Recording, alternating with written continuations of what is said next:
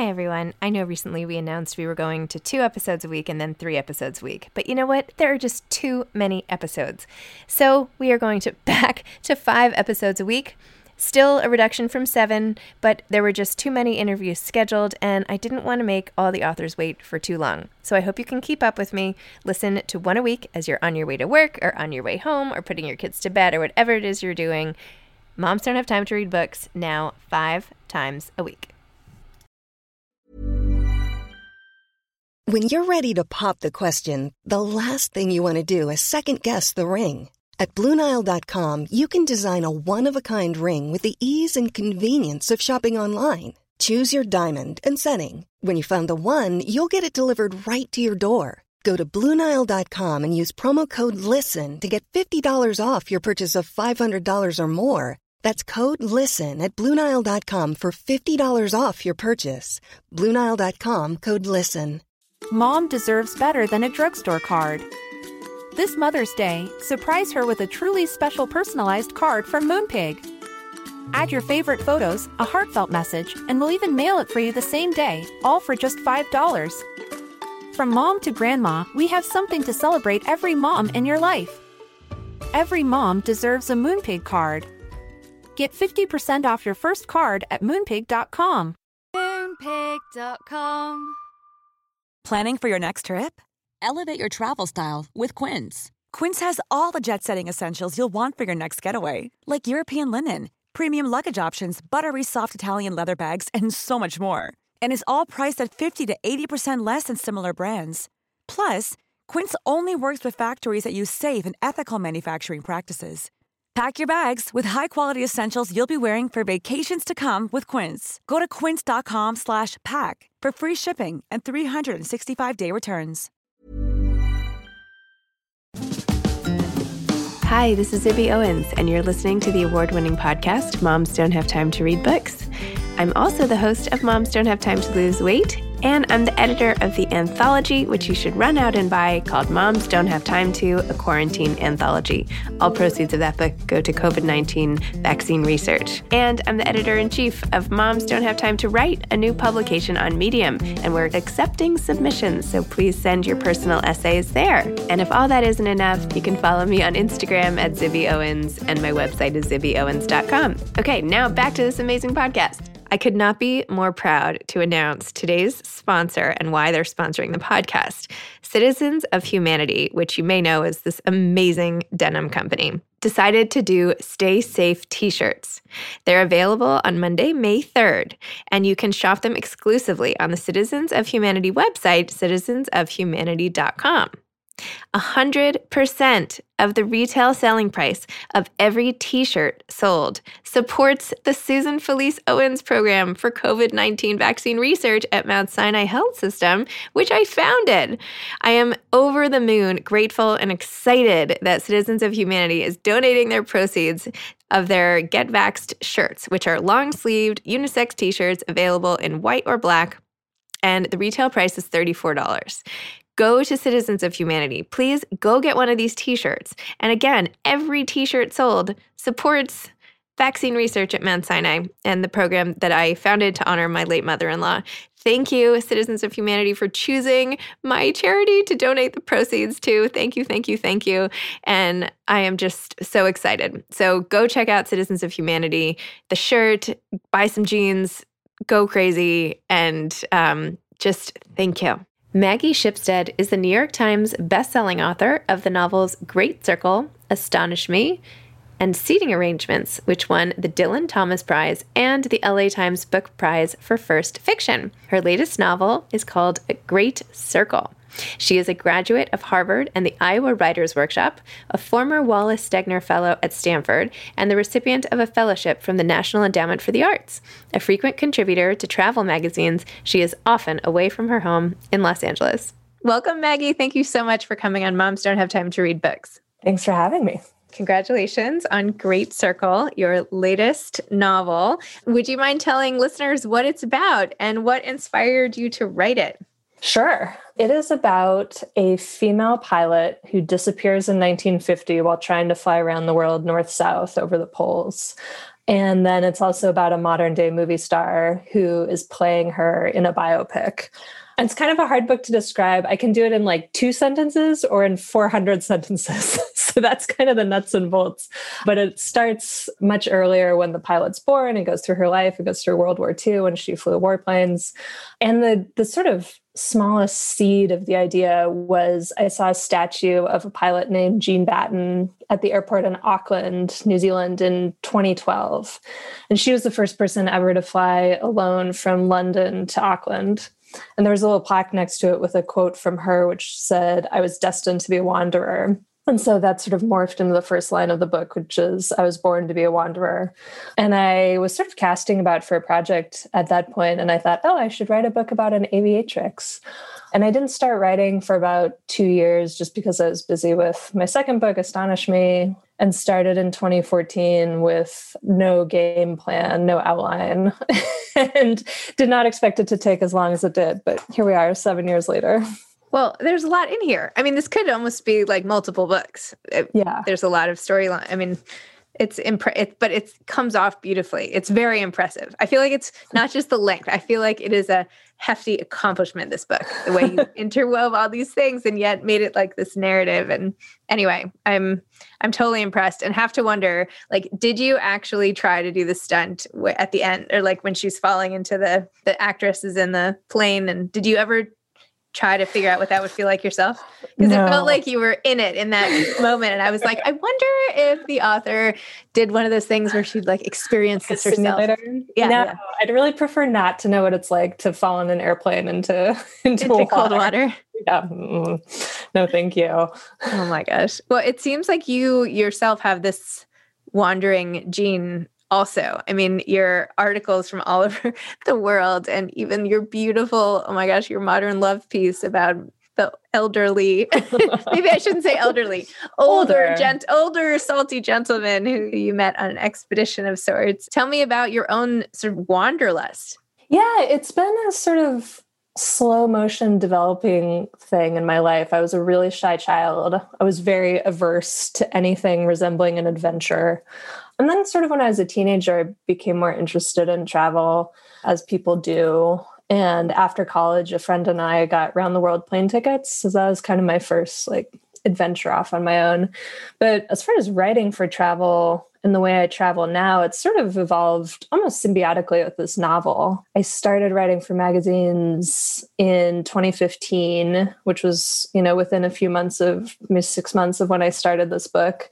My first assignment was to Hawaii. And having done that, I got a taste for it. And so I started pitching more travel and doing more and more. And it was sort of like the book was driving the sorts of places I pitched, because I knew I wanted to see the polar regions. I knew I wanted to get sort of this sense of the scale of the planet, which was one of my preoccupations in writing the book.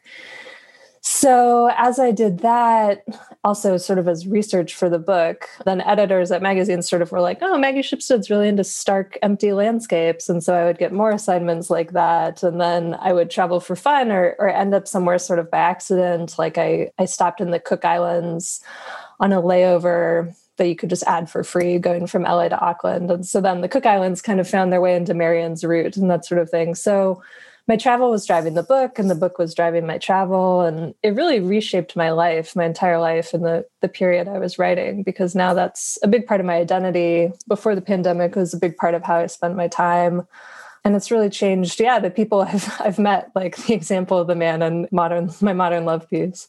There was a line, by the way, in that, and I just read it right before I talked to you, and I copied and pasted it so I could read it. But you said, I came to covet his competence and intrepidness, and I realized my task was not to glom onto him, but to foster those qualities in myself, to go out into the world in pursuit of what moves me.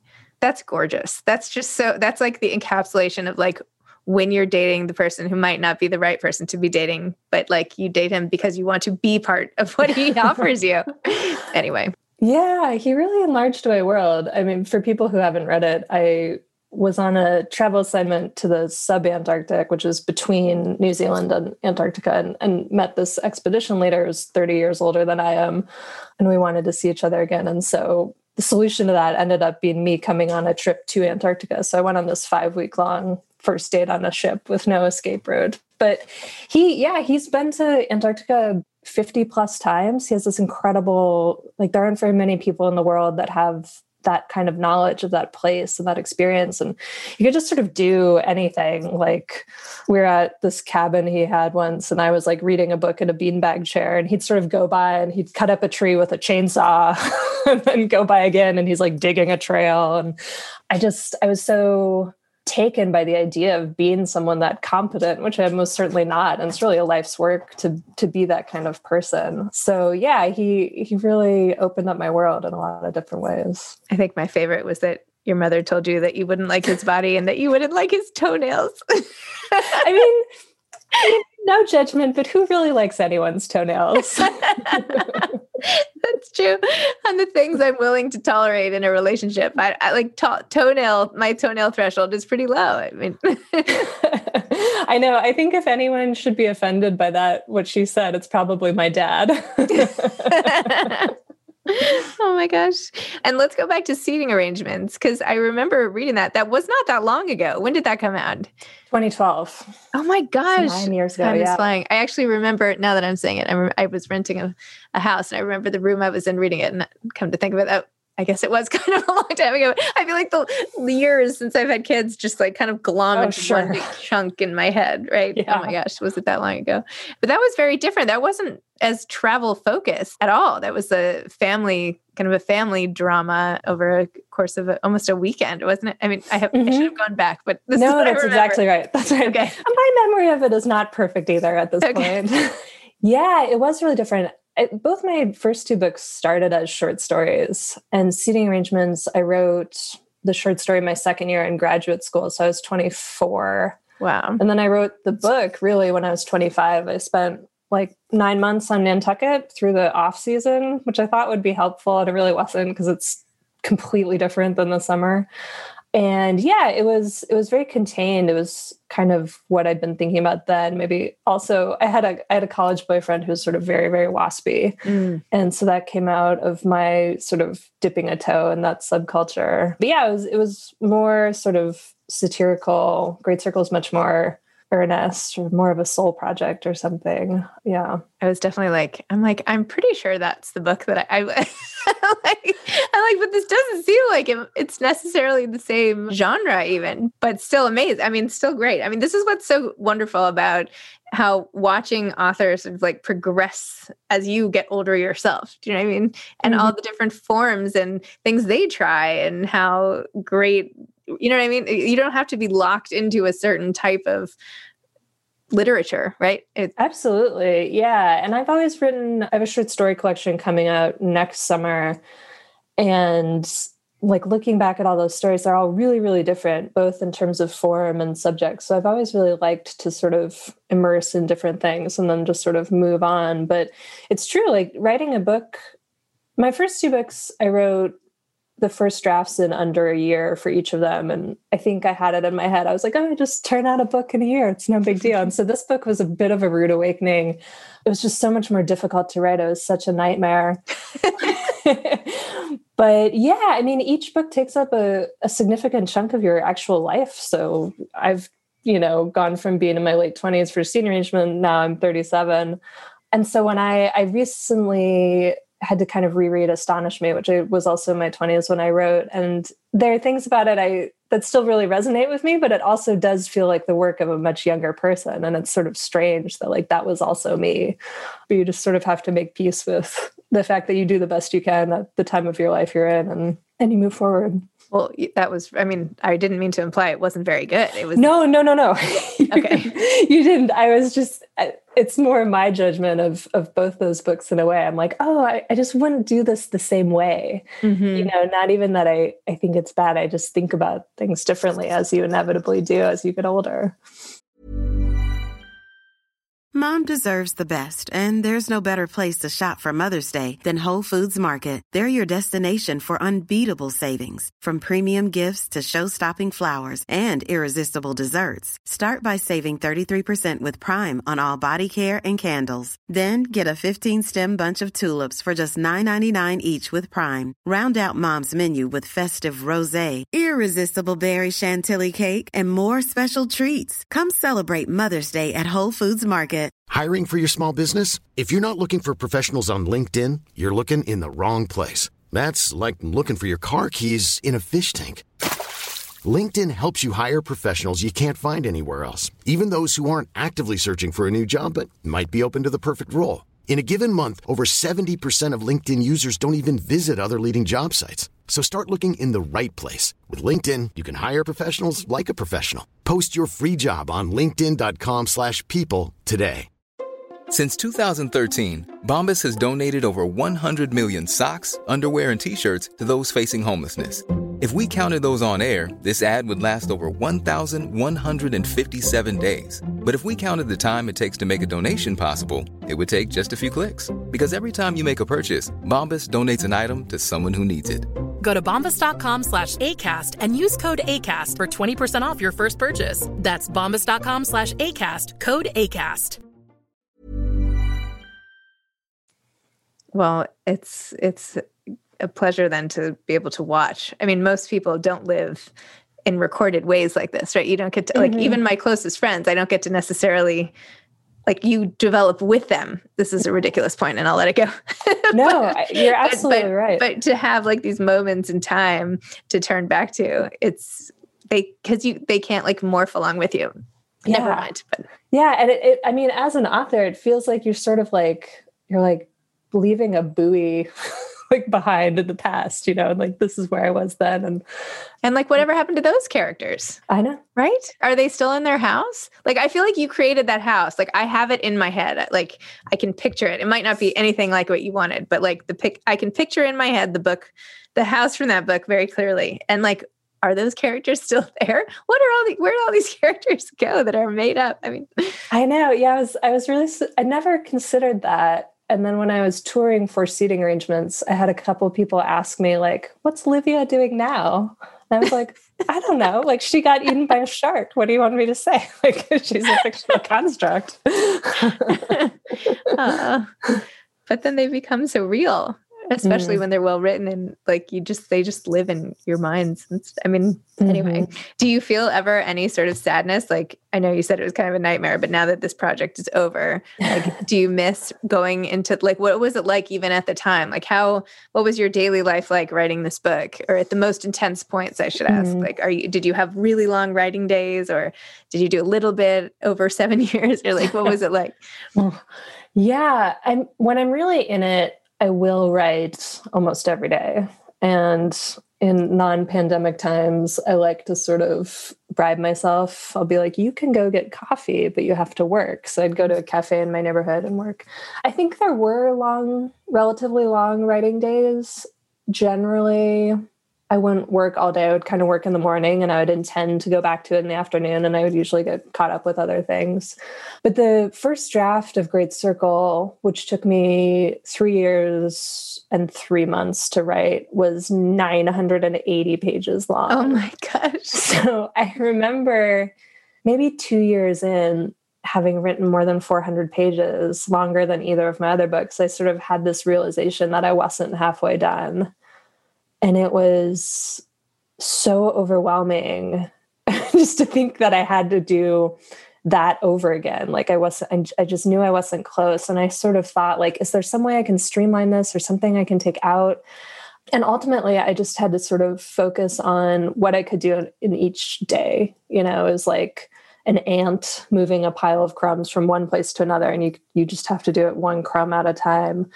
And so I just kept at it. And I, with the knowledge that it was going to be too long. And sure enough, once my editor and I started working, we cut fully a quarter. The actual book length is about 600 pages, which is not short, but that's like 700 and something manuscript pages. So it lost a lot of weight, mostly just through pervasive cutting. But because I don't outline, I also felt like I was building a house without blueprints, and there's like a turret and like a staircase to nowhere and all these rooms. And I just really had to keep going. And what I found with lots of my books is there's some strange psychological process at work, because as I get further into it and run into problems, I will often find the solutions earlier in the book.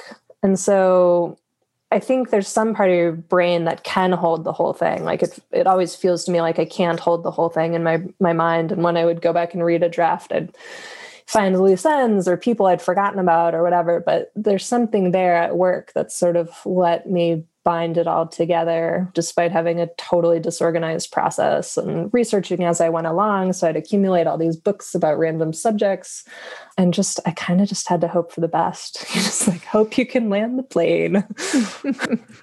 Like that analogy. Tell me a little more about the loss that pervades this book, and having like the current day character having had her parents pass away, and then as her uncle's, debauchery sort of progresses throughout the book, what ends up happening with him, and how she is sort of left to her own devices in a way that kids aren't as much anymore. Tell me a little bit more about that through line. Yeah. I mean, it's funny. I think especially in children's literature, they're just like orphans everywhere. Like every child is orphaned and raised by a eccentric uncle. And so I kind of just did that. For Marion, the pilot, I was interested in her having an ultra free range childhood. So this is in Missoula in the 1920s, and she has a twin brother. They've survived a shipwreck. It sounds really outlandish. I swear it sort of makes sense. And are living with her uncle. And she, as a child, it just doesn't occur to her that there are any limitations on her freedom. She can go wherever she can get to. She can do whatever she can get away with. And this is really deeply instilled in her. And so as she grows up and comes to this understanding that she has to be a pilot, like it's just in her, she's a little bit surprised that people don't want to teach a 14-year-old girl how to fly a plane. And so she has to come up with other means to do what she wants. But then with Hadley, the movie star, one of the challenges in constructing the book was connecting the two stories, which they're quite different people, different eras. And so I wanted to create these little resonances. And so Hadley also has lost her parents and is raised by an uncle, but in Hollywood, and he's in the movie business. And so he sort of gets her into the movie business too. But I think one of my things that I thought about a lot was just the task of knowing what kind of life you want and then doing what's necessary to create that and then protect it. And so in some ways, by sort of isolating the characters from normal family structure, it sort of brought that to the forefront. Like it had to be a much more active quest on their part to sort of choose in a vacuum how they're going to live and what they want to do with their time. I think you had some funny line about how reality is, how you can't have like a true sense of reality when you're like brought to sets as a child to be like a child star every day. I should have like underlined it or whatever. Of course, I won't be able to find it now. Oh no, but I was going to I wanted to ask you about this other scene too. I don't usually jump around this much, but this was like, I'm just going to read this and we can just discuss it really quickly. For Annabelle, the horror of the birth had merged with the horror of the war. Now that she knew what it was to scream, to bleed, the birth had become the new trouble to which her mind returned when she let her guard down. The basin of red water reappeared, the doctor's knives and forceps and sewing needles. She saw again the purple infant. This is like, I don't know why I wanted to read this. This is not what I expected you to read. I know. Why was I reading that? No, I wanted to read the part about, well, I don't know. Not only did I dog-ear the page, but I like made a note. Anyway, I think I thought, I don't even know, the birth, the combination of like the horrors of war and the horrors of childbirth, I think was something that stuck with me. But anyway. Yeah, this is a character who is Marion's mother and has trauma in her life and we would not describe as stable. Did not intend to have children, and here she is. And yeah, I don't have children, so there's no babies to be offended by my horrific description of birth. Oh my gosh. Well, okay, so you have your collection of short stories coming, which is exciting. Are there any that you can highlight now, or? Well, there's one story that's kind of connected to this book very indirectly, and it was a story I wrote also in sort of an intense So in Great Circle, Marion's sections are in third person and Hadley's are in first person. And so this one story called You Have a Friend in 10A, which I think is going to be the title of the collection, is also sort of this intense first person voice of a movie star, but it's more of a take on Scientology. And so that voice kind of set me up to write Hadley. And also it was sort of an experiment in drawing on stories that people are already sort of familiar with, just ambiently through celebrity culture. Like with Hadley, I think we're familiar with sort of the Harvey Weinstein type character that she encounters. And we're familiar with this sort of young adult book franchise that becomes a movie that she stars in. And so I like to sort of take advantage of that's already sort of in readers' minds. So yeah, in some ways, short stories for me have always been kind of a laboratory where I can try new things and then apply them to other work. But yeah, Seating Arrangements started as a story I needed to expand, and Astonish Me weirdly started as a story I needed to make shorter. And when I went to make it shorter, instead I made it 90 pages and just kept growing. So do you think you're going to do another novel length project, or are you working on anything longer? Yeah, for sure. I had sort of a few false starts in the past year, and I would write, when I get going, I can write quite quickly. And so I've written, 70 or 80 pages of a couple different things, and it just wasn't quite working. And to start a project, I really need a couple things to come together, and it could be different things. Like it could be a voice and a setting, or it could be two characters or something like that. I need sort of an intersection. And so then I was able to take sort of pieces from these discarded projects and fit them together differently. So now I have a novel going that I think has momentum. And right now I'm mostly just doing Great Circle stuff, but I've written about 100 pages, and it's set in LA and is about a family, but in sort of a complex way. And I guess my starting point was this question of, what if two people are married and have never liked each other, but stay married forever? Wow. I think that's a question a lot of people are thinking about right now. Maybe. Unfortunately. Yeah. Anecdotally from what I hear. I don't know. Awesome. So what advice would you have for aspiring authors? I mean, probably everyone says this, but I really think that reading is the most important thing an aspiring writer can do, much more than writing. I didn't really write fiction at all until late college. And I also think it's as much as possible, like as a person, I have ego, but I try to keep my ego out of my writing. Not have it be about proving anything, not be thinking about who's reading it. Actually don't think about readers much at all. I just think about kind of plowing forward with what I'm doing and closing everything else out, including sort of myself. Excellent. Great. Well, Maggie, thank you. I'm sorry I was sort of jumping all over the place today with questions about the book and your life, and I don't even know. So sorry. Thanks for bearing with me.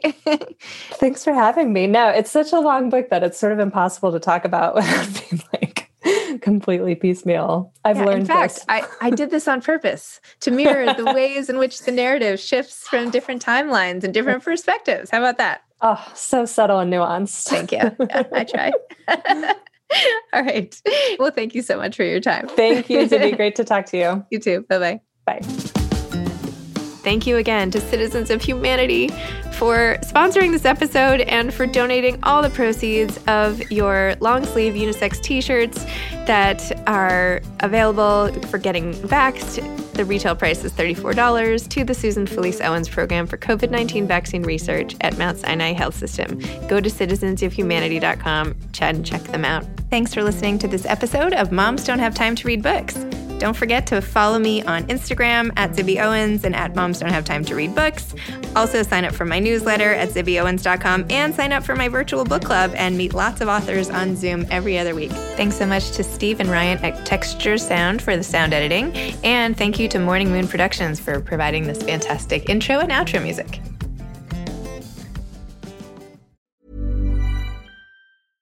Imagine the softest sheets you've ever felt. Now imagine them getting even softer over time. That's what you'll feel with Bowl and Branch's organic cotton sheets. In a recent customer survey, 96% replied that Bowl and Branch sheets get softer with every wash. Start getting your best night's sleep in these sheets that get softer and softer for years to come. Try their sheets with a 30-night guarantee. Plus, get 15% off your first order at bowlandbranch.com. Code BUTTERY. Exclusions apply. See site for details. Mom deserves better than a drugstore card. This Mother's Day, surprise her with a truly special personalized card from Moonpig. Add your favorite photos, a heartfelt message, and we'll even mail it for you the same day, all for just $5. From mom to grandma, we have something to celebrate every mom in your life. Every mom deserves a Moonpig card. Get 50% off your first card at moonpig.com. Moonpig.com.